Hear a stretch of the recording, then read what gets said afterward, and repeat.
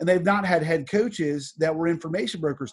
Bill Belichick is a genius information broker. It's like his job is to take all this information and distill it in ways that people can use it and profit from it, and profit from it with victories. And I think that's where I think we see like the need for a head coach. You have to be that information broker.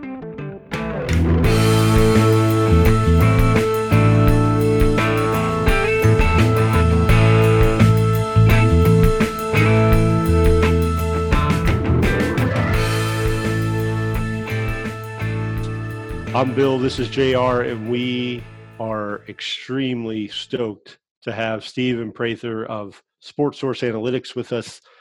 2011, the business started. It's gone remarkable places. It is a huge name in college football and college athletics, as you're about to find out.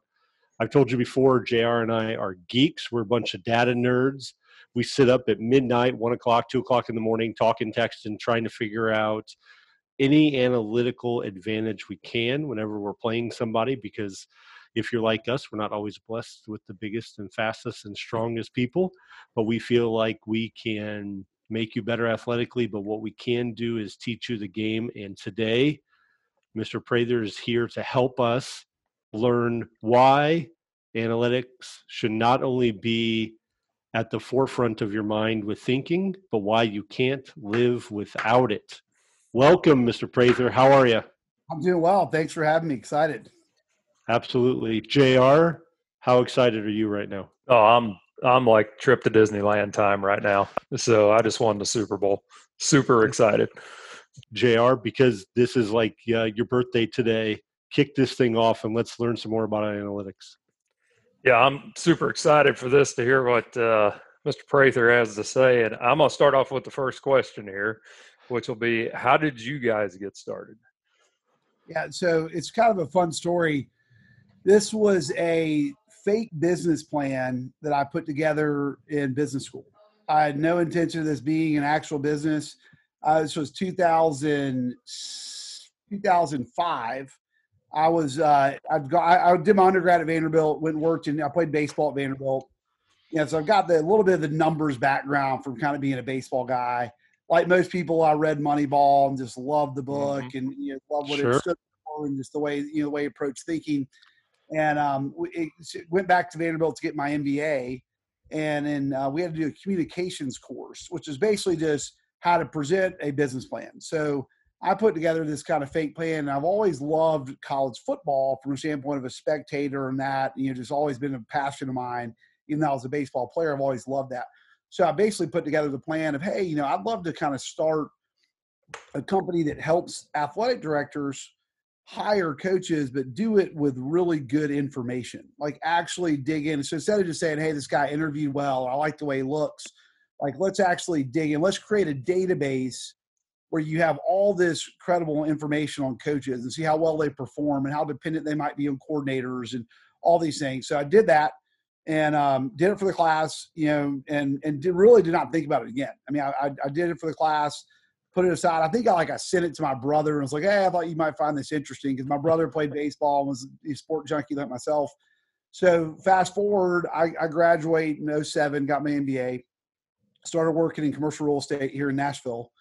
Market basically collapses in 2008. So I'm sitting here, I'm a commission sales guy, and I'm brand new, and I'm like, you know what? I might need an extra, some extra money somehow. My brother is doing commercial real estate in Atlanta and kind of having the same experience. And he called me up one day and says, hey, what do you remember that business plan you put together? I was like, what business plan?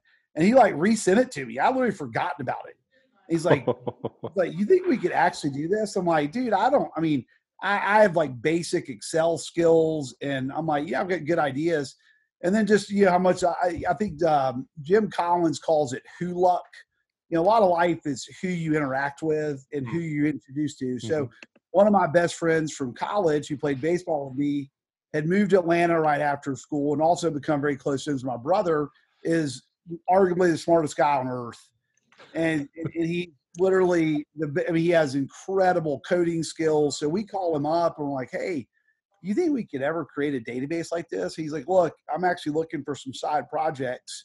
So long story short, we kind of started, building this debt. This was probably in 09, late 09. And we basically spent a year or so kind of putting the database together and kind of officially launched right around 2011. And the kind of rest has been history. So that's kind of the story of fate business plan is what started this thing off. That's incredible. So I got to ask, what grade did you get on it? Yeah, it's a good question. I think I did well in the class. If I remember, I think I got an A on that paper at least. Presentation was fun. Everybody likes hearing about sports. And so I think I did at least pretty well on it. So when you were in college, pitchers, they keep charts sometimes, especially in high school when they're not pitching and whatnot for us. Did you ever start to compile some of the data, some of the ideas during that time? Yeah, a little bit. It's funny. Like I was at Vanderbilt before they were any good. My baseball reputation has massively improved since Tim Corbin. I was right before Corbin came on. I kind of joke. I was like, if we hadn't sucked so bad, they could have never gotten Tim. Yeah, they wouldn't have fired him there. So, but yeah, it's funny is like I tell people it's funny. So I did not have. I mean, if I look back growing up, I mean, I struggled a little bit in some math classes in high school and even in college. And we were not that advanced of a program. I mean, we certainly as a pitcher, like I said, I definitely kept charts. I think what I've always found myself being interested in, though, and I felt this in college, is I've always been fascinated, even as a player, by coaches and how they do what they do. Why do they do what they do? Why are we doing this? Why are we doing that? Why do you believe this? So I think for me, like my interest in analytics didn't necessarily start with like stats or numbers. It's more about I'm fascinated with decision making, and like what makes good decisions, what makes bad decisions, why do you do certain things, and I think that's at the core of what analytics is. Too many people think of analytics and think stats. I mean, analytics is to me, it's about information and empowering that information to make really good decisions. It's not just about stats. I mean, anybody can go collect stats, and they can have absolutely no influence on what you're doing at all. For me, it's that aspect of it, the decision-making aspect that I'm really interested in. I'm sorry, I'm a little behind, JR, because I'm taking notes because I told you I'm a geek, right? So you mentioned it about your brother. Tell us about your team members. Tell us all the guys that are there. We're a 4-man shop, which is kind of pretty fun. It's myself, my brother, Andrew Borland, who's a guy I went to college with, one of my best friends, known him for 20 plus years now. And then a fourth partner, a guy named Marty Cuvion. Marty came on board. He came on board about 5-6 years ago. Marty was running this great kind of website that for college football stat junkies, everyone was like relying on, called collegefootballstats.com. And Marty lived in Atlanta. So, I was, and he actually lived right near where Drew lived. And we kind of struck up a relationship and realized Marty's one of those. So he is just incredibly talented, once again, on the software, the back end side and he's like kind of our data purity guy. I mean, he makes sure that our data is really clean and that we're getting, and that's a huge part of analytics too. Is like, you're only as good as your information, right? So that's been big. So that's our team. I mean, we're a 4-man shop, and we kind of, we've thought about adding people at different times, but we have we'll have interns, we'll have people doing stuff, but we've kind of found that, we all kind of have skill sets that really build on each other. And we've been a great team. You mentioned you guys kind of started building this in 2009. When did you decide, what, this might work?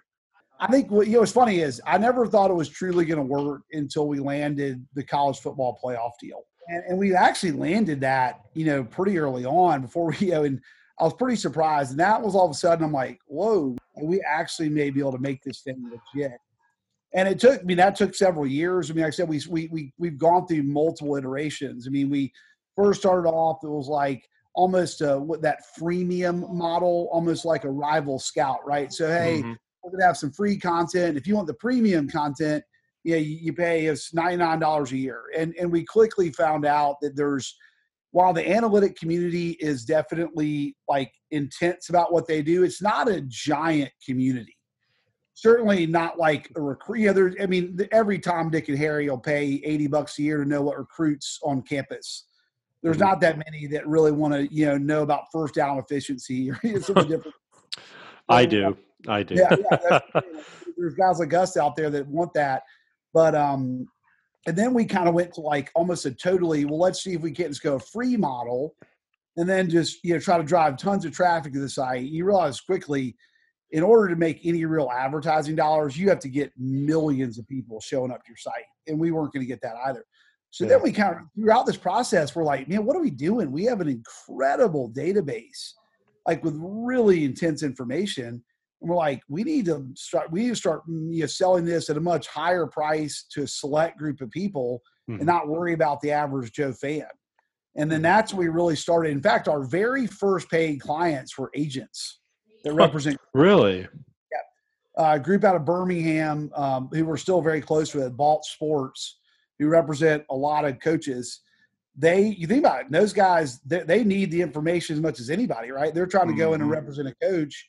They want to be able to point out why this coach deserves, $4 million a year, why this guy should get hired to this job. So those were our very first real deal clients were them. And then that kind of helped springboard us into, they've also been great as far as introductions to coaches as well. So it's been a fun little ride. It really has. You mentioned the work with the College Football Playoff Selection Committee, and you guys were the exclusive platform for them. What were they kind of looking for, if you can tell us? Yeah, it's funny. That we got that full relationship started on Twitter. That's how we literally got that. Michael Kelly, who's the current AD at South Florida, was at the time the COO of the college football playoff. We knew they were going to need information, right? They kind of said publicly they were going to have some level of, this wasn't just going to be get the guys in a room. And so we started looking around. We're like, this is going to be interesting because we've built this database. We've got this incredible information. The great part about us too is there's no bias, right? We're not, imagine if ESPN was the one providing the platform. The right. Bias could be enormous. So, it took us probably 6 trips, to Dallas, meeting with them back and forth. But, we had such a great platform, and I think we were able to be nimble, and I think we were a lean company. So we didn't have to go and put some exorbitant number out there that they had to pay in order to get us on board. And I think they at some point they loved what we were able to put in front of them and create. And then I think also us not being a huge, we no one's going to call us out for bias. Right. We're a small company, right. 4-man shop, we're just creating a great platform. And I think it was, I think the real genius of what we do is the platforms we create, because it's one thing to have, we call it our 3 C's. You've got content, context, and conclusions. Those are kind of the 3 C's we look at with analytics, right? At some point, you've got to have good data, but then I've got to be able to bring context to that data, and I've got to be able to draw a conclusion from it. And kind of, if you don't have any of the 3 C's, you kind of fall short. So we are really, really good at building really user-friendly platforms that allow people to interact with data really well. And I think that's what they were the most impressed with. I have a 2-part question. First of all, was it a hard decision to let somebody else from the SEC come into your team with you? And was it your brother, both played baseball at Vandy? He played at Georgia Tech. Georgia Tech. Okay. Yeah. Okay. So was that difficult? Because you got ACC, SEC, and now you're all working in one team. Was that tough to do? It worked. We've luckily, like I said, the kind of good about the good and the bad about being a Vanderbilt fan is like it's hard to get too passionate. Oh no! Oh man! So just there's been enough heartache over the last being a Vanderbilt fan. But yeah, no, it was we've worked very well with each other. It's been good. Very good. You do have a lot of platforms, and just going through your website and checking things out, there is stuff for everybody. I mean, no matter what part of analytics really interests you, there's something you can sink your teeth into and just get really excited about. You mentioned the head coaching search platform on there and how you can help people. When we were off air, we were talking a little bit about that, but I was astonished by one of the facts that you told us. If you could just tell us about that part of your platform and what you guys do for the college football community that way. Yeah, so it's funny because like that was really when I put together the business plan, that was what I wanted to do, right? I wanted to help with ADs with coaching searches, and it was kind of the last thing we actually got into doing. And the last 7 years, we've gotten involved in 45 head coaching searches, and basically what we're trying to do is, bring a level of diligence to the process as far as, okay, you take an athletic director, what all are you looking at when you go hire a coach? I mean, at some point, I'm not going to sit here and tell you that personality doesn't matter or, character integrity, all that stuff matters. However, you got to make sure a guy can coach, right? And at some point, kind of the Bill Parcells line, at some point, your numbers say who you are at some point, right? I mean, you're either having an impact or you're not. One of my favorite coaching lines ever was Anson Dorrance, who's the legendary women's soccer coach at UNC. He always said coaching isn't about knowing the game, right? A lot of guys know the game. He said it's about getting players to do what you want them to do. It's about having an impact, right? And so that's what you look at, like when you look at coaching. So that's what we try to look for. We kind of have a 4-dimension approach we look at when we evaluate coaches. And we kind of put together these risk profiles on coaches. And the 4 dimensions, we think these are the kind of primary ways that you compete. So you got the player dimension, right? Which is some point recruiting. So at some point, if I can just get better players, that's a way I can create an advantage, right? I don't necessarily have to be an elite coach if I can get better players. If my players are bigger, stronger, faster than your guys, like I've got an advantage showing up at the field. We look at the player development area, right? Okay, well, maybe I don't have as good of players, or maybe my players are equal, but am I developing them better? And then there's ways that we can see that play out on the field, right? So we can look at certain guys and we kind of have like a talent wins and losses type thing. So, who's taking maybe 2, 3-star players, but then turning those guys into NFL prospects, turning those guys into all conference players, all American players, and the different things we can look at. We look at scheme, just so we look at different ways, impact on that. Then we look at, culture. Culture is the hardest one to find hard data points for, but what we always think culture shows up in consistency, right? At some point, if you've got a really good culture, it does show up. It'll start showing up with consistency. We always say, bad coaches have good years and good coaches have bad years. The question is, do you know which one you have, right? Right. And that's the hard part, right? Guy pops a great year. Okay, well, let's look at his actual numbers and look at that. So I think what we've been able to do on the coach search side is just say, hey, like, let's, don't buy a company without looking at its balance sheet, right? Right. Like, I'm not going to go buy a company and say, you know what, I just love their products, but I'm not going to look at their balance sheet. And so that's what we want to try to help do is look at the balance sheet. So, that's what we've been able to do on that front. And we found these ADs love it. I mean, because, most of what they have access to without us is like, I call it media guide data. It's like, it'll kind of highlight just real kind of low level, I call it cheap data, stuff you could just go and pull up a media guide and pop out a few things. And we want to make sure that when you're going to hire a guy and pay him $4, $5, $6, $8, $10 million, right? You got to go deeper than that. Oh, absolutely. Do you think that phenomenon with what you're doing at the college level, maybe it already has, but how much do you think it's just going to trickle all the way down to high school? Yeah, I think so too. I mean, at some point, right? I mean, that's the case with hiring anybody. I mean, it's like you want to make the process, you got to do your due diligence. And part of doing that is going through information. I mean, at some point, the great part about sports is that we record things, right? There's a winner and a loser, and there's performance metrics you can look at. So we don't have to, there's no reason to guess. And it drives me crazy because there's still so many at every level, and it still drives us crazy at the college level. There's so many biases that still drive the hiring process, personality, just connections and just the political side of it. And it still drives it, and it drives me crazy. I always say, if you look at how symphonies, how they pick who plays in a symphony, when they show up to audition, they're behind a screen. So I have no idea if it's a fat person, a skinny person, a female, a male, black, Right. white, whatever. Yeah. It's about the music, Mm-hmm. right? Can you play? I don't Right. care what you look like. Can you play? And at some point with coaches can you coach, right? Are you having an impact? What do the numbers show about you? They're not, there's no I'll be there's a common trait. There's really not. If we sat here and we came up with a list of the top 10 college football coaches, I guarantee you they're all night and day different. Their backgrounds are different. Their personalities are different. Their beliefs are different. The way they coach is different. It's all different.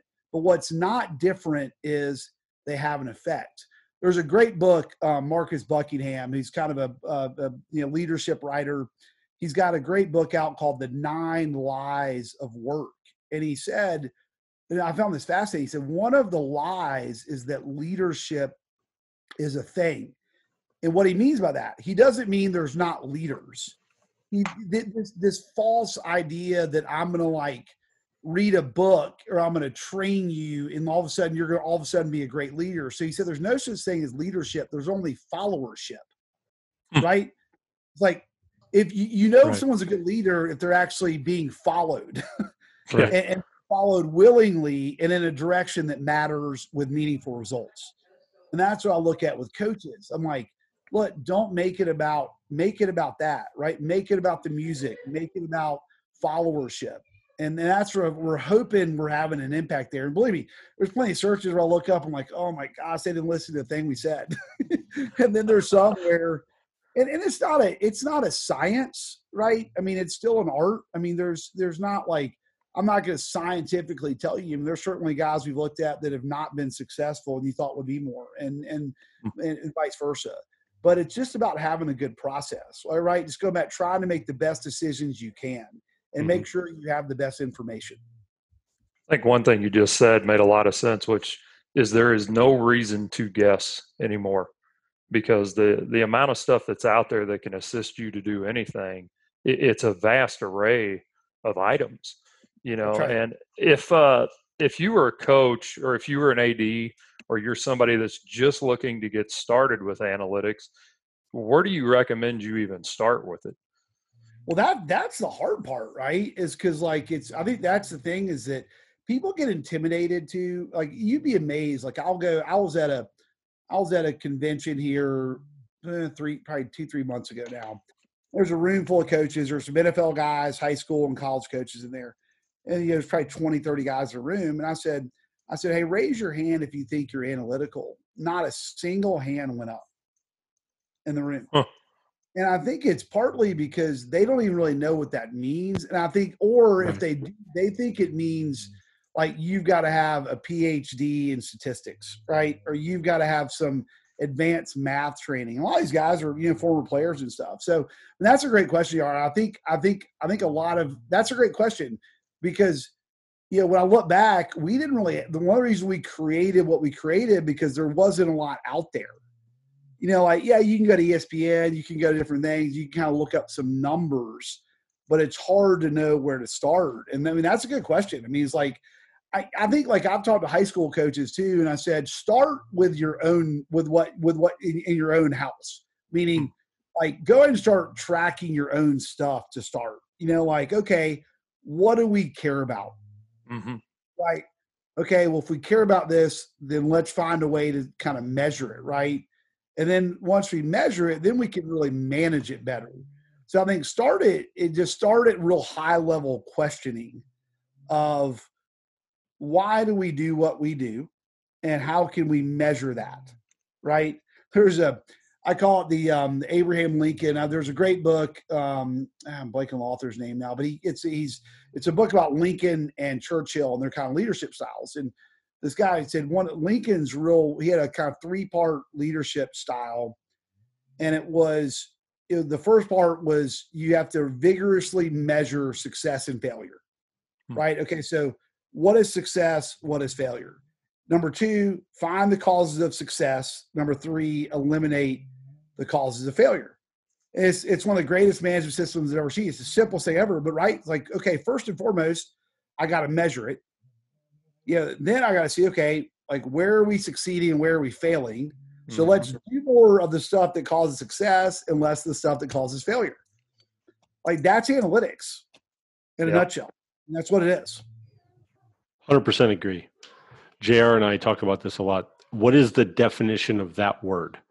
Whatever it may be. If I don't care if you're defining how you block, I don't care if you're defining analytics, I don't care if you're defining success or failure, just define it so we all understand, because I think you're completely right. I think people look at analytics and they're like, well, that's some computer stuff and they do that. I don't need that. I'm just playing so-and-so who I've played for the last 5 years and we've won by 20 every year. And guess what? That next Friday night or Saturday, you get beat by 20. That's right. It's because that guy learned how to define what success and failure was and how to figure out, like you said, how do we get more of this column and a whole lot less of this column? And that's what you'd be amazed. We get on Autopilot. I've got to be real close with Michael Lombardi. I don't know if you guys are familiar. Oh, yeah. I've learned, I mean, we talk all the time and he's been fortunate and he told me this probably a year ago. And at first I was like, what are you talking about? And then it's like, and now I'm starting to see it. He said, he's talking about NFL coaches. He said, most coaches don't know why they win or lose games. I mean, he said they really don't. I'm like, what do you mean? Like, I didn't like, what do you even mean by that? He's like, they don't understand why they win or lose. They really don't. And he goes, start asking. He goes, ask some of your clients on Sunday, Monday, say, hey, why did y'all win or lose the game? So I started to do it, and I was like, holy crap, he's right. I was like, most of these guys, like the answers were horrible. They didn't really, or it was so vague. Well, we didn't turn the ball over. Well, I was like, okay, but like, well, why? Like, did you get lucky or like what or we executed? What is that? We didn't execute. What does that mean? I think his point was, like he said, the genius of Belichick is he truly understands exactly why they win or lose.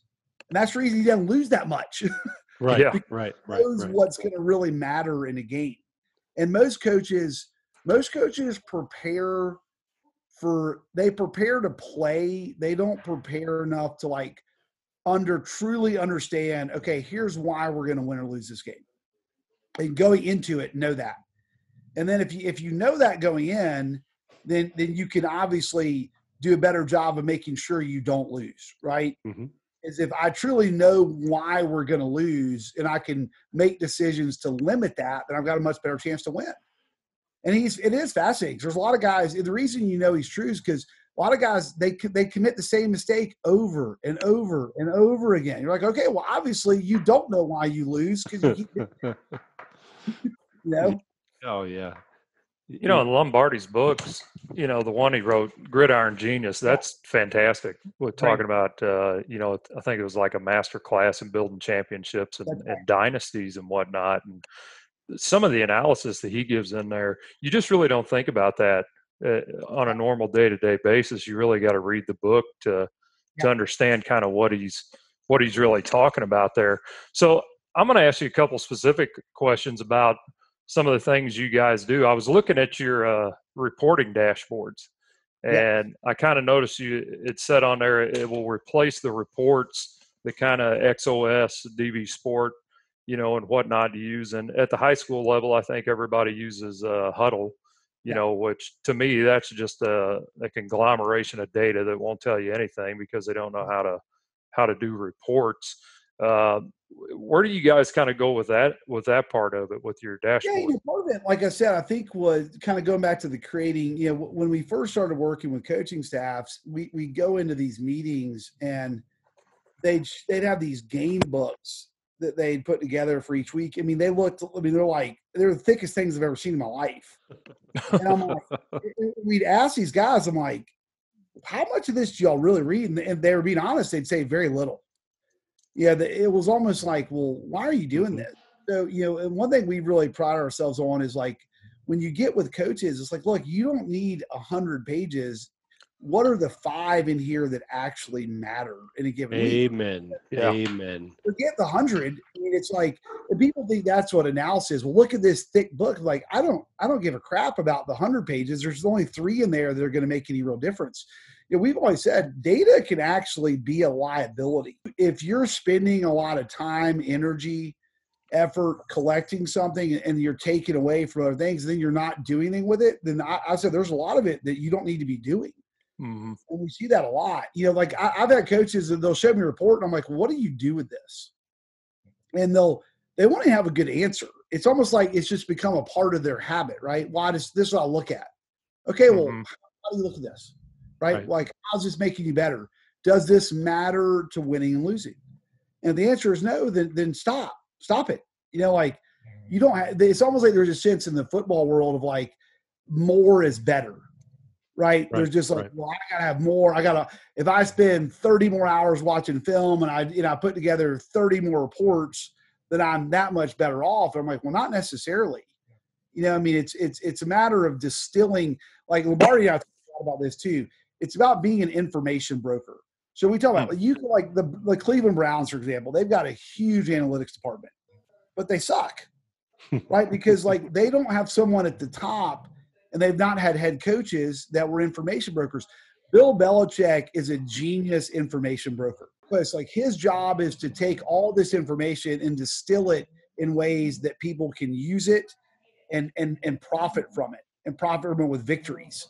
Mm-hmm. And I think that's where I think we see like the need for a head coach. You have to be that information broker. You got to make sure you're knowing when to give it out, why to give it out, how to give it out, what to look at, what not to look at. And I think there's not enough coaches that do that. They think analytics just means like hiring people to put together reports. Mm-hmm. All of a sudden we're analytical. It's like, no, you're not. You just put a lot more paper. You know, like you're not any more analytical. You hired a bunch of guys to go print off reports. I mean, we were with a SEC defensive coordinator last all season, and we passed by this room and there was like 10 guys huddled in there. And I was like, who are all those guys? Because a bunch of analysts. I said, what do they do? What are they doing in there? Because I don't know. So, I mean, a lot of it is, you know, to me, it's about being simple. If you can distill it down to simplicity of like what matters. And that's the hardest part, is asking the right questions. We always say, I think the biggest mistake I see in analytics, people start with the tactical instead of the strategy. Like you got to start at a higher level. We'll go into a team, they want to immediately start talking about like 2-point charts and fourth down. I'm like, no, hold up. I want to talk about high level. Tell me how your team is designed.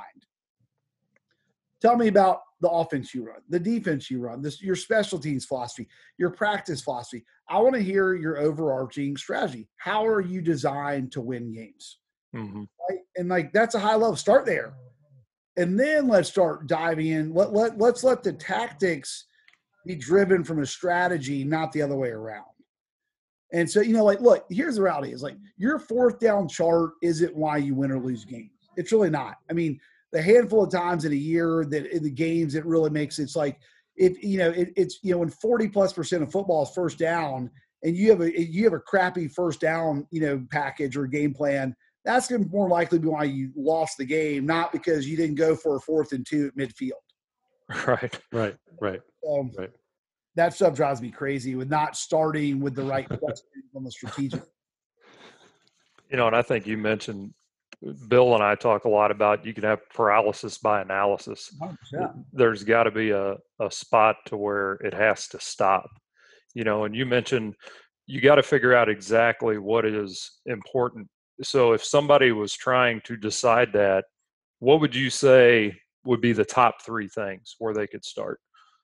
Yeah, you're talking about like in trying to figure out what's important. Yeah, like within a scouting report realm or anything. You know, I think first of all, start with a little bit of intuition, right? I mean, sometimes we act like our guts can be very good. You know, a gut instinct can be good. So I mean, I think part of it is I always start off with a kid say, what does it matter? I'll say, what do you think matters? And you start off with that. Like, okay, is it, well, turnovers. Okay, well, let's look at that. Well, red zone. Okay, let's look at that, and start looking at it. And then that's where we're able to then go in and like look through different platforms and start saying, okay, how much do, one of the best ways we do it is almost every coach has game goals, right? Yeah. We always want to start off with, tell me your game goals. And that'll quickly tell you what coaches think matters. Or most times, a lot of them are just, well, this is what the previous coach before me had done. Or a guy that I used to coach with did these. Okay, well, let's really look at those and let's start digging in. So a lot of times we start there with guys and start saying, okay, I want to start with what you think matters. And then let's look at what matters. And a good example of that was we were working with an SEC offense coordinator a couple of years ago, and he kind of was going through his game goals. And one of his game goals was about touchdown, percent in the red zone. So I think he had a goal of like 78%. So I'm like, okay, well, let's start off. Okay, one, is that a realistic goal, right? So like, once again, let's get to the context. And we quickly found out that was not going to be realistic. And then the second part was, okay, let's now also look at your goal. I think it was like 75, 78% touchdown percent. I said, okay, coach, I'm going to give you a hypothetical. Let's go to the end of the year. And I say, coach, congratulations. You guys scored touchdowns 90% of your trips to the red zone, and you averaged 2 trips per game. Are you happy? Not going to work. Yeah. Okay, well then once again, you got a crappy goal. Like red zone. Red zone efficiency matters, but only in conjunction with trips to the red zone. Like if we look at trips to the red zone is more important than red zone efficiency.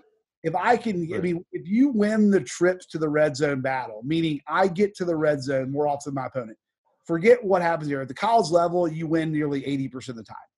Just trips, right? At some point, wow.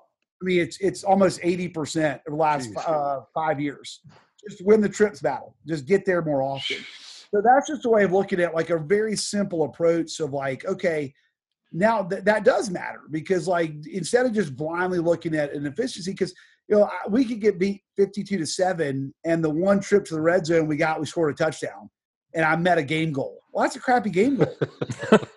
Like if I can, one thing you'll look at, which is great, we create these cool goal dashboards for coaches, and we took a trip to I was visiting.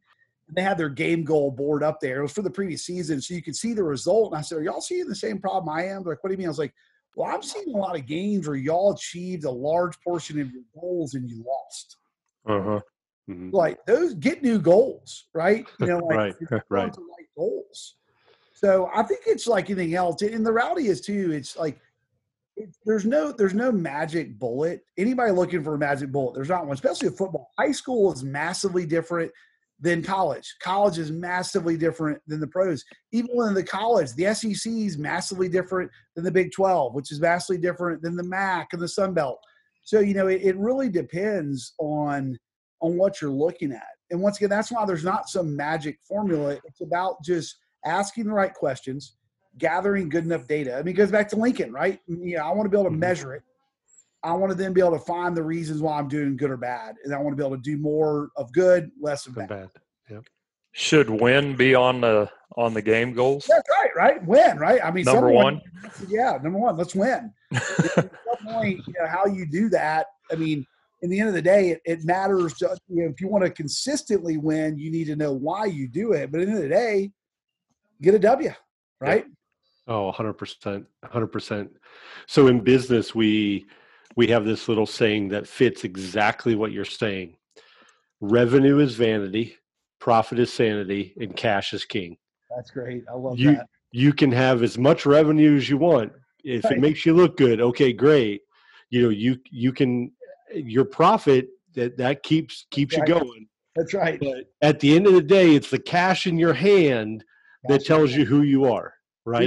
Real estate, because I still do a lot of commercial real estate stuff, and we call it cash and fist. That's the thing I care about in real estate. Is like when all's said and done, after I get my rent and I pay all my bills, what and I pay my mortgage, what is my cash in my fist? Right? That's right. Absolutely. That's what I'm going to care about. Absolutely. I love the fact that what you guys are doing is taking the same thing that you do for the team at the school or the business or whatever, you're saying, okay, here's our vision. Yeah. This is our mission statement. And then you have to have goals that clearly define and tell you how you're going to achieve that mission and that vision. That's right. But so often, like JR and I have been called cheaters. We have a very good friend, but he's called us a cheater because we use analytics, right?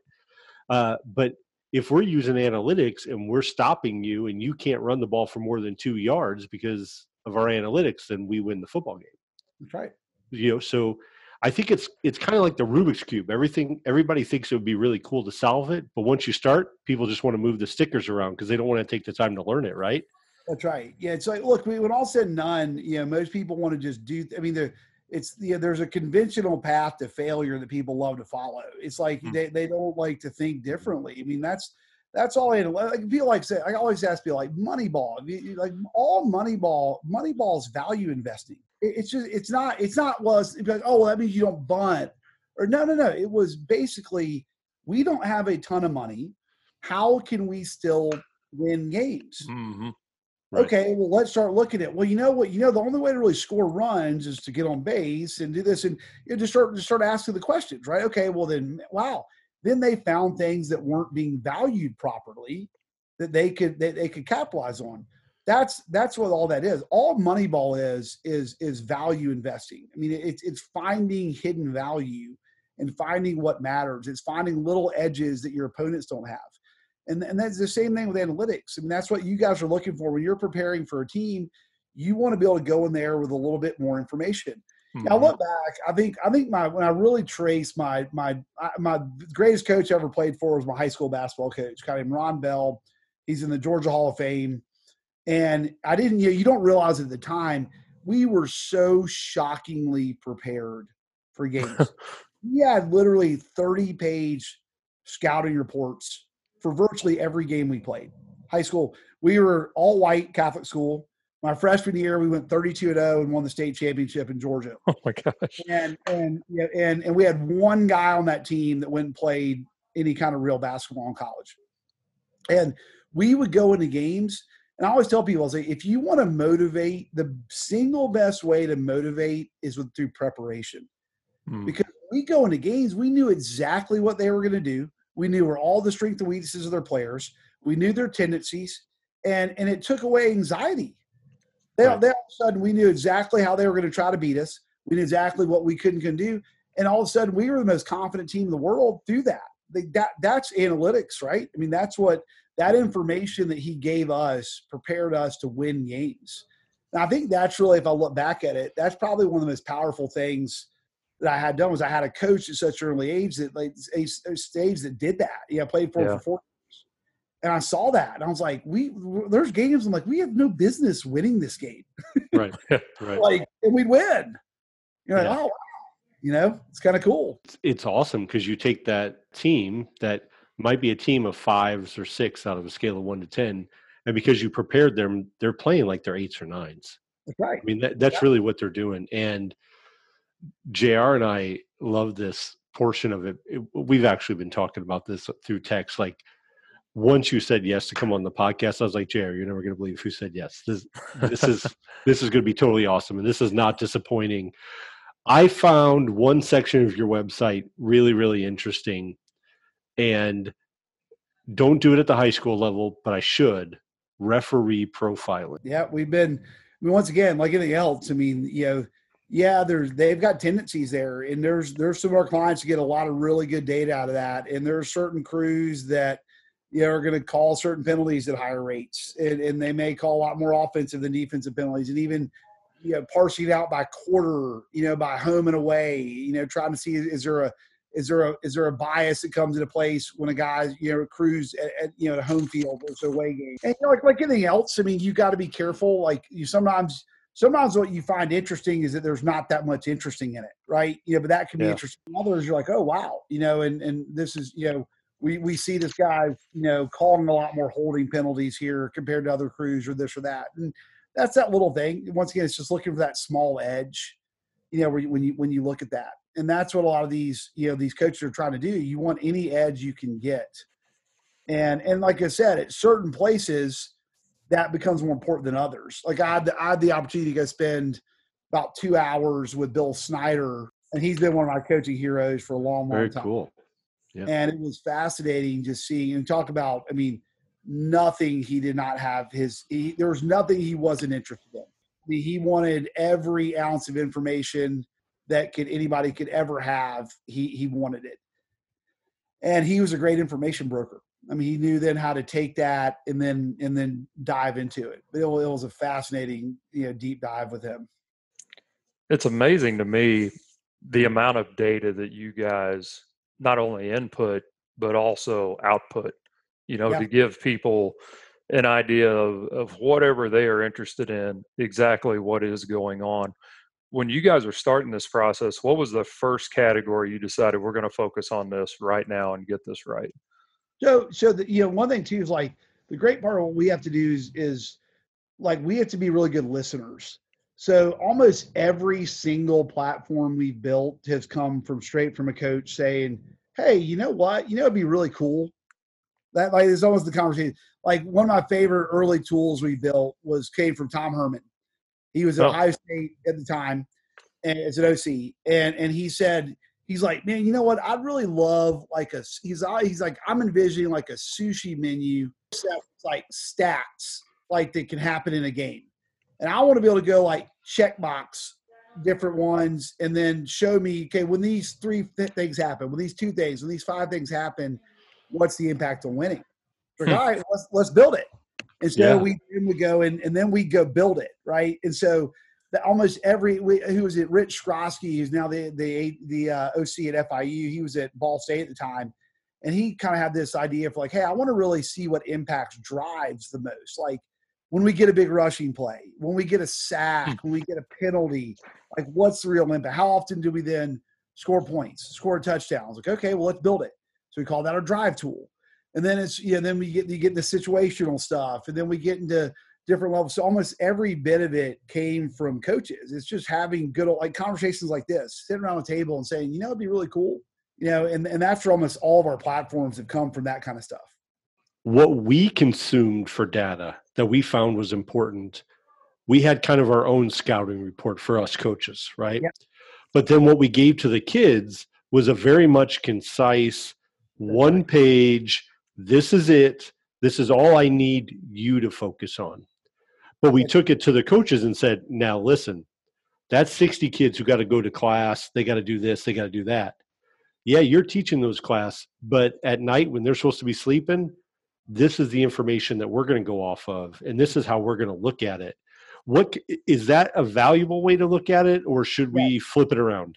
No, 100%. Right. Like that's your job as the information broker, right? That you guys are doing exactly what I'm talking about, which is fantastic. At some point, I remember Manny Diaz told me he had a great line, and he always he tells coaches, he goes, guys, never forget, we're only as smart as our dumbest player.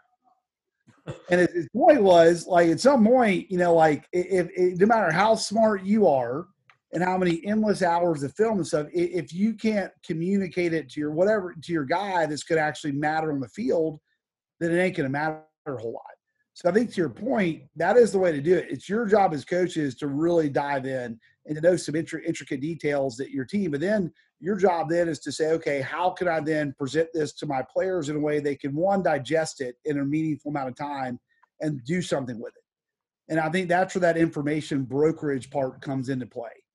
And I think that's a lot of leadership in my mind is that. Like I've had so many guys that are former guys that have played with the Patriots tell me what's really fascinating about Belichick is people said if they knew how simple some of their game plans are, they'd be like shocked. Mm-hmm. Oh, I'm sure. Like, what? That was the game plan? And it's not that it probably was really complicated, but what Bill did was he was able to distill it for them into a really simple way that they could understand it. And they're like, got it. I can do that. And then, so I think that's to me where like real genius lies with the coaching side of it is like, what am I going to share? How am I going to share it? Why am I going to share it? And then what do we still have on our end to kind of, implement it the right way? And I think you're doing exactly right. I mean, I think that's where a good coach does that.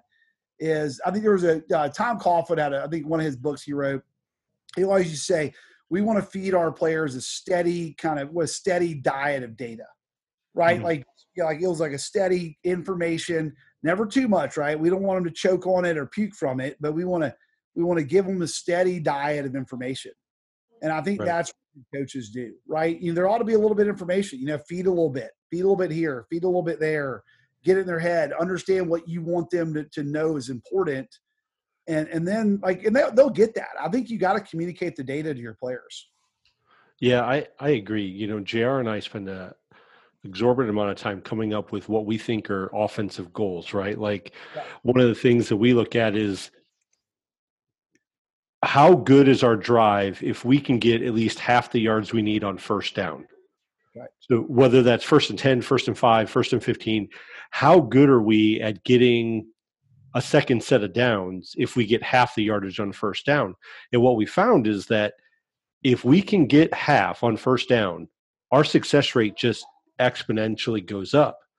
Because not only play calling and stuff like that, but the kids' mentality of what they can get, right? That's right. And that's like, I always tell you, it's like over 40% of football is 1st and 10. It really is. I mean, it's like you've got to be like, one of the things we look at, there's nothing new under the sun. We call it our Walsh rating. So we look at, Bill Walsh said that third down is often an overrated factor in winning and losing. And he said the best third down is the one you don't get to, right? That's so true. If you actually look at what percent of your first downs are coming on first down, second down, and third down. Mm-hmm. And so you want a low percentage of your plays to be third down. So when we created our Walsh rating, we're like, oh, wow, guess what? You know what the best offenses in college football don't do that much? They avoid third down. Mm-hmm.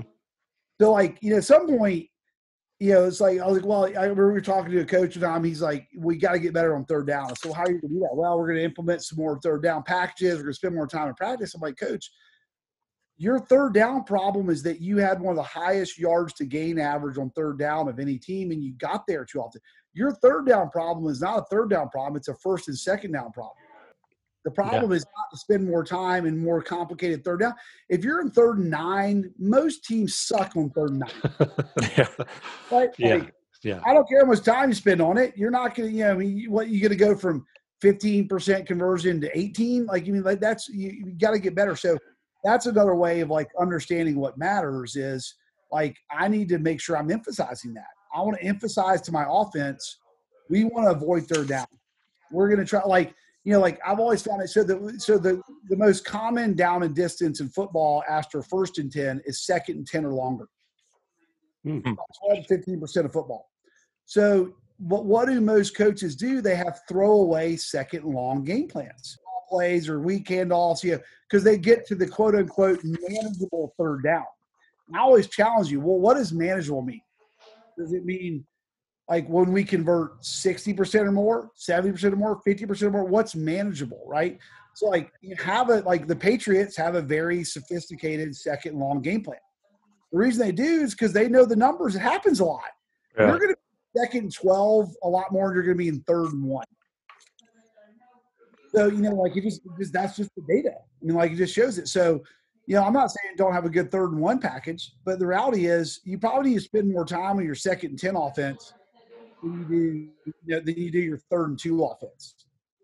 It's amazing to me just listening to you when you bring up stuff like the 2nd and long to where people just throw away plays. And then I'm sitting there, I'm going, I never really thought about it that way just because I just don't know the numbers to it. So as you're analyzing teams and you guys are obviously doing a lot of things for teams, what do you see as the area that everybody's the most negligent in?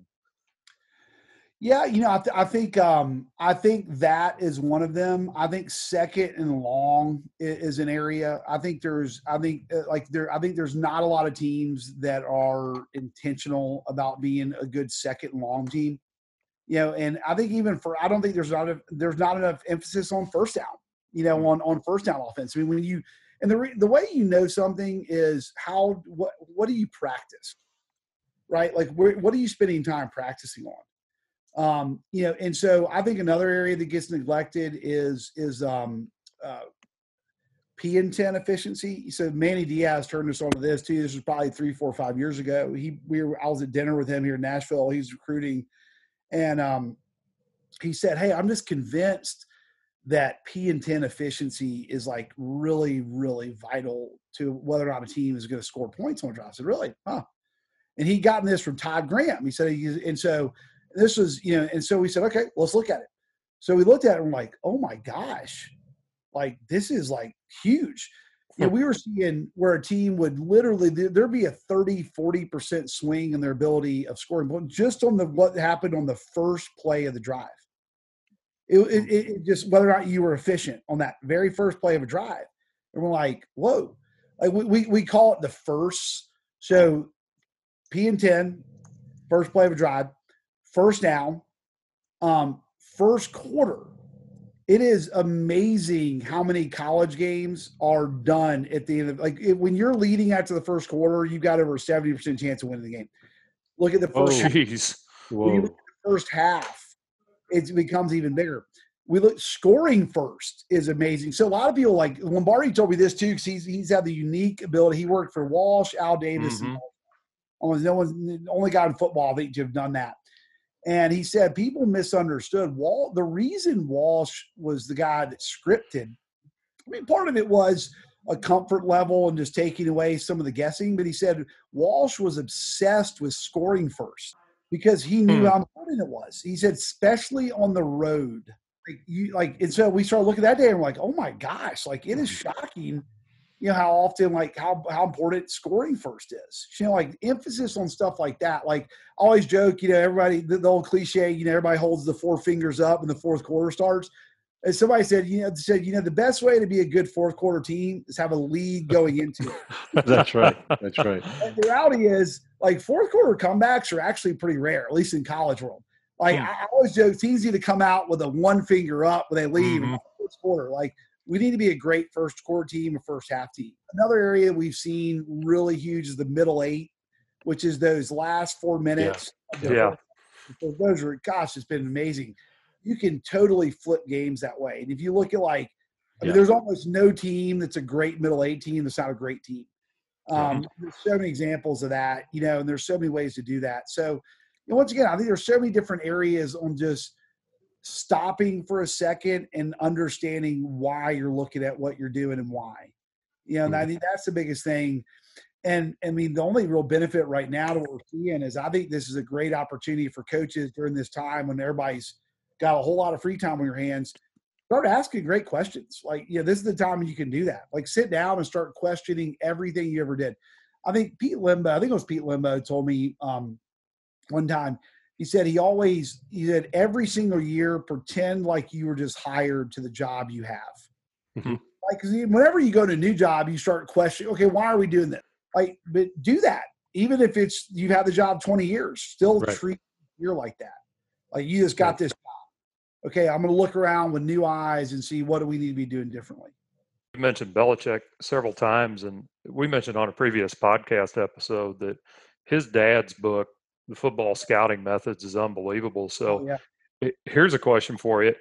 Has anybody ever asked you to track inherited versus made first downs? I don't think so. Now I see that. I don't think they have. Hopefully none of our opponents are listening to this. But we do that all the time. It is amazing the statistical difference between teams and what they do on an inherited first down versus a made first down. We have annihilated some teams just with that data alone. Interesting. Yeah, never had that question. We totally believe what you're talking about with scoring first. And the school where we were on the defensive side of the ball and dabbled in the O a little bit before where we're at now, we had a streak of, we put together our top 6 plays. It was how we think we can beat you right now to score. And I think for like 3 years out of the top 6, I think there was only one drive we didn't score on in our first drive. And lo and behold, in 3 years, we only lost 3 football games. Yeah. Right. Yeah. So it totally makes a difference. And I think what you're saying is so much up JR's alley and mine with eliminate all these goals that really to us mean very, very little, because we look at it in a different way. Like if you say, hey, I don't want 15 yards and penalties. Okay. Why? I mean, Yeah, we're dealing with kids. How many games in high school or college are played with no penalties, right? Oh yeah. Penalties. Interestingly, penalties. If you look at it from a pure correlate, because that's really too is coaches. Don't get me wrong. I mean, I'm not saying penalties don't matter, but they don't matter nearly as much as some coaches emphasize them. And just from a correlation standpoint, there's literally zero correlation between penalties and winning and losing. In fact, Really? literally zero. It's amazing. Yeah, and part if anything, and I'd relook at it. There could even be some of the best teams actually are highly penalized teams. Hmm. And now there's some penalties that hurt worse than others, right? Sure. Like so, there's like anything else. It's kind of like with turnovers. I think I was because Coach Napier, we were talking recently. Not all turnovers are created equal. Right. And no turnover is a good turnover. However, if it's 3rd and 10, 3rd and 15, and we throw a ball downfield, it's intercepted deep in their territory, like that's different than I turn the ball over in the red zone, and it's in the fourth quarter. So it's like anything else. There's it's understanding which ones really matter, and not that you don't want to. You don't want know why everyone's turning the ball over, but knowing which ones matter the most, and then communicating that, knowing when it's so vital to not lose the football, or so vital to do this. But it is once again, I mean, it's that idea of just digging deeper and just continuing to ask questions. I think that's where people also are negligent sometimes. It's, well, this is the way we always did it. That's It's right. like, well, times change, man. And you need to Right. kind of think about things like that. So I'm going to ask you a hypothetical question here. Do you think a computer could make enough correct decisions to win a football game? I don't. I don't. And here's why I'll say that is because I think at some point there's a. I mean, you have to tell I read a lot. There's a David Epstein's got a great book out. It's probably a year or so old now. It's called Range, and in it they talk about you have to understand the limits of analytics in whatever field you're in. So there's there's kind and wicked environment. So like chess is a very kind environment, right? Mhm. There's a reason a computer can beat the greatest chess player in the world because the rules, like the weather doesn't affect the chessboard. Like the Right. temperature of the room, like the rules are very standard. You know exactly what you can do. There's a lot of Mhm. things kind environments. I mean a lot. There's like some sports are pretty. Baseball is a much kinder environment than football. There's Yeah. golf is a very kind environment. Just that football is wicked. It's very wicked. You got 22 people on the field. You've got all kind of moving parts, and context is everything, right? What happens from one play to the next. There's injuries that you can't plan for. There's how hard a guy gets hit the play before, so the weather changes middle part of the game, just the atmosphere, the motivation. There's so many things that go into it. So I mean, I think you have to be very careful with understanding the limits of like what the producer side can do. I'm not saying it can't be very useful, it can't, but to answer your question, I think you got to be very careful with there's still some decision making that you have to have in game, like you're not going to be able to model very well. Right. Yeah, that's a good point. I read a lot about Fergus Connolly. I Yeah. really like. I've got to be buds with Fergus. He's a great guy. I tell you, some of the stuff that he does it's unbelievable. And he's putting out a series here pretty recently that I've been on in the mornings, and he's talking about invasion games and manipulating space and all this. And when you were kind of talking about some of the stuff you read, it reminded me of a book that I read called "The Only Rule Is It Has to Work." Yeah. And it was about just a couple baseball guys that were huge into analytics and got involved with an independent league team, I think is out in California, and said, we're going to do all this shifting and we're going to do all this stuff, and it's all going to be based on analytics. And for the most part, it worked out for them. They still had some pitfalls here and there, but I tend to agree with you. I think the computer can help, a lot. We've kind of proved it with the stuff we've kind of developed, that it's kind of nice having that comfort zone to say, well, what does the computer say right now? And then you kind of look at what's going on. Like you said, it's a wicked game. Yeah, And there's Daniel Kahneman's book, Thinking Fast and Slow. He talks about a lot. The best thing you can do is combine kind of algorithmic type thinking with, also some good human intuition. That typically is when you get the best results. I mean, that computers, like I said, in certain environments they can do really well, but in others, they can't. I mean, interestingly, even just looking at our current circumstances, it's a lot of these. You talk about a wicked environment. Imagine trying to predict what a virus is going to do, and all the different around the world. And you see some of these models that has just been massively off. yeah, And there's a great line by George Box, who kind of famous line that all models are false, but some are useful. And so you got to every model you put together is going to be wrong.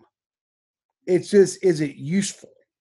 And yeah, so, like, that's where you got to ask yourself, like, it's not whether or not this is exactly right, because anything you're modeling, you're making assumptions and you're having to take into account. It's this: am I actually getting usefulness out of it? And that kind of goes to what you said in that book. Like, does it work? Working in a way that's providing me useful information that I'm then able to use to make better decisions. If it's not, then it's not. Then don't do it. Get rid of it. That's an awesome point, because how many times do you get into a game, JR, whether you're dealing with baseball, or Steven, you're pitching at Vandy, or we're calling a play on Friday night, and you ask the kids what they want, and statistically it's probably not, it may not be your best play, but it's one that they trust and they know they can get 6 yards that turns into 8.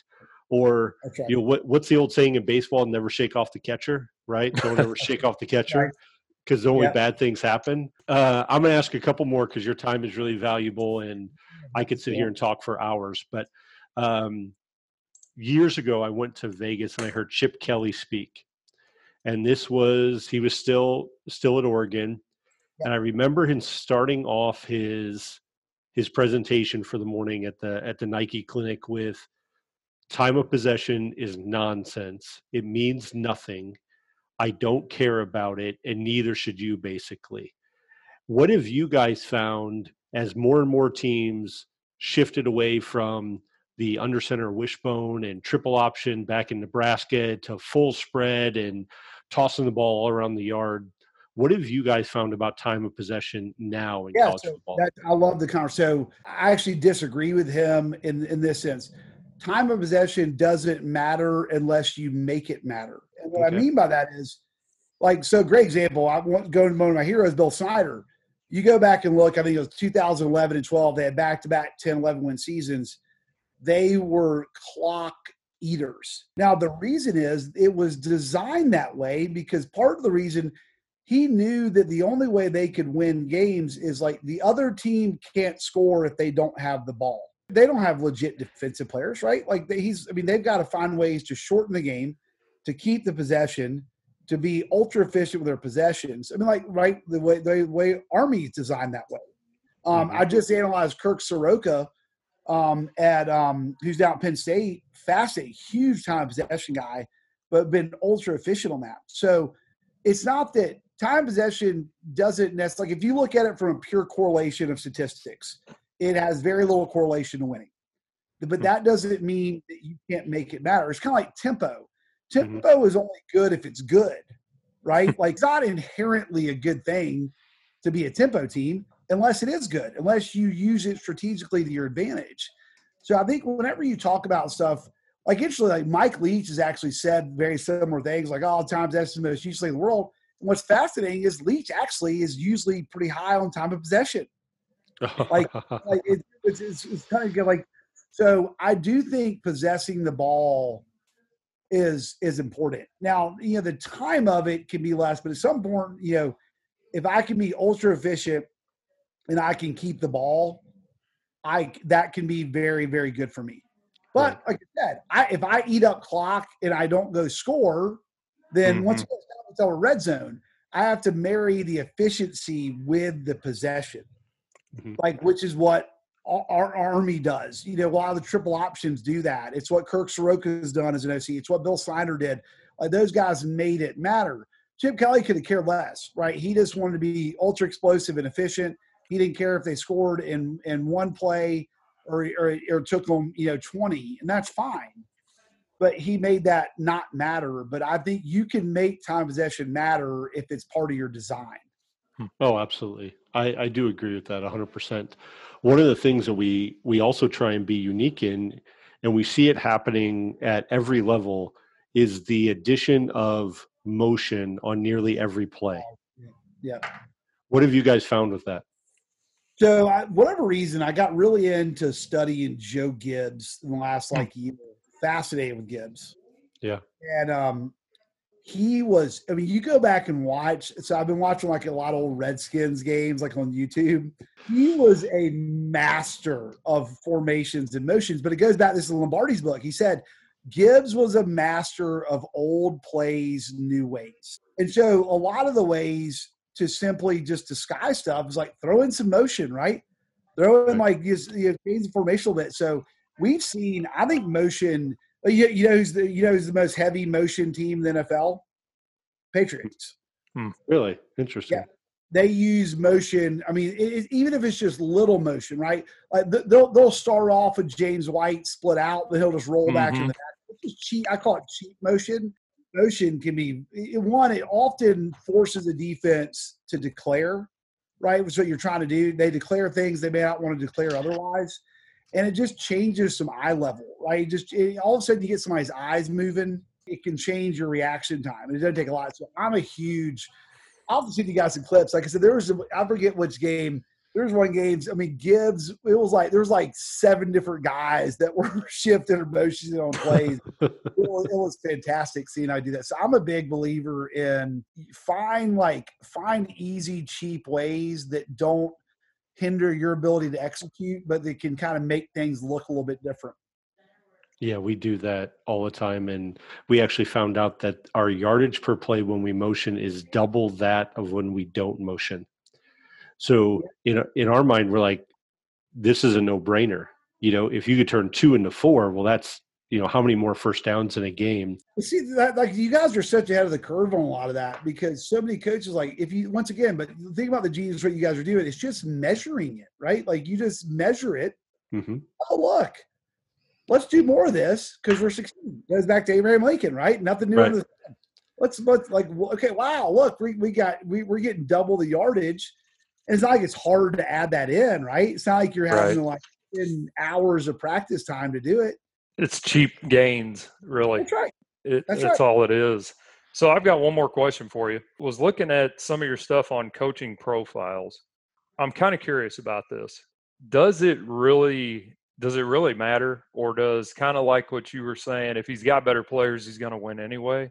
Or what is, I guess, if you go to an AD, what's the one, 2, 3 thing that they want to know about this coach? The simple answer to a lot of other directors, they don't know.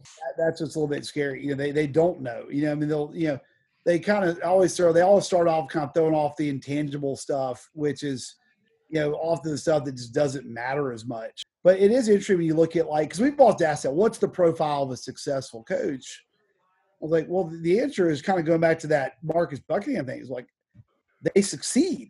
Right? I mean, you say it there's no, I'm not going to be able to say, here's the 5 characteristics, because, I've heard, so what's fascinating, I challenge you guys to do this. Ask people what separates coaches. You'll be shocked at how bad the answers are. Okay. Yep. You'll be like, what? Oh, well, it's just detailed. Well, I'm like, well, I mean, I've had coaches tell me Steve Spurrier was the most undetailed human being on earth. And I mean, literally, they said barely had practices planned in all ways. I mean, and one of the greatest coaches ever, one of the great coaches in college football history. There's plenty of detailed oriented coaches that aren't good. Right now, I'm not saying being detailed is a bad thing. You got to look out for the halo effect. So the halo effect is the idea that when somebody's been successful, we assume everything they do is part of their success, but that's not true. No. There's still things they do that aren't part, right? You can say, well, actually, the guy that failed did 7 of the 10 things he did, but it's trying to figure out the couple that they didn't do. I think what's massively underrated in coaching is brains.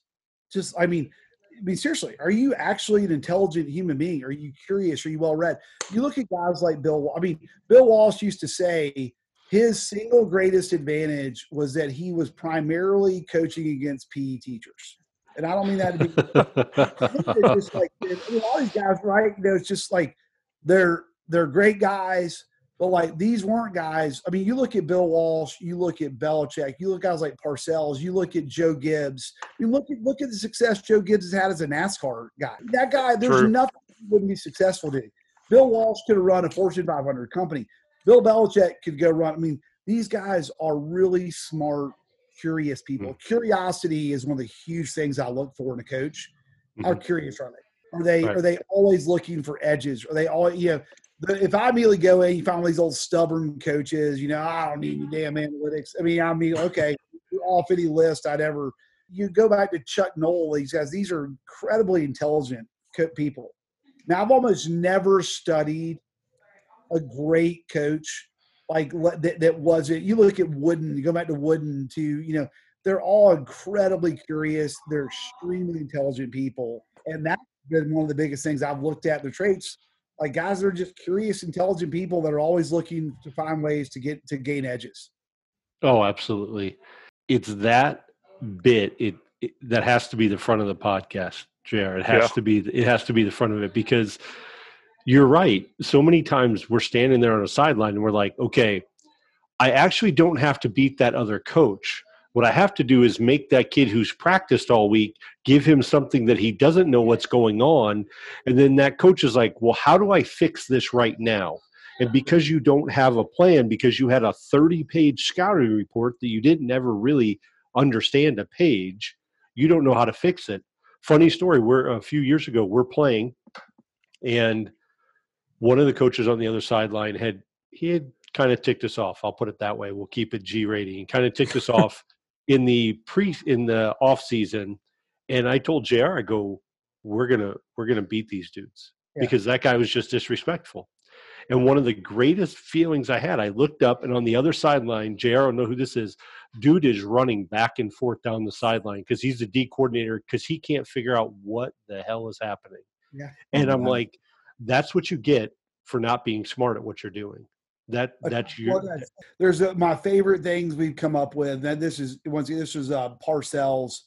Parcells' mentor was his high school basketball coach, a guy named Mickey Corcoran.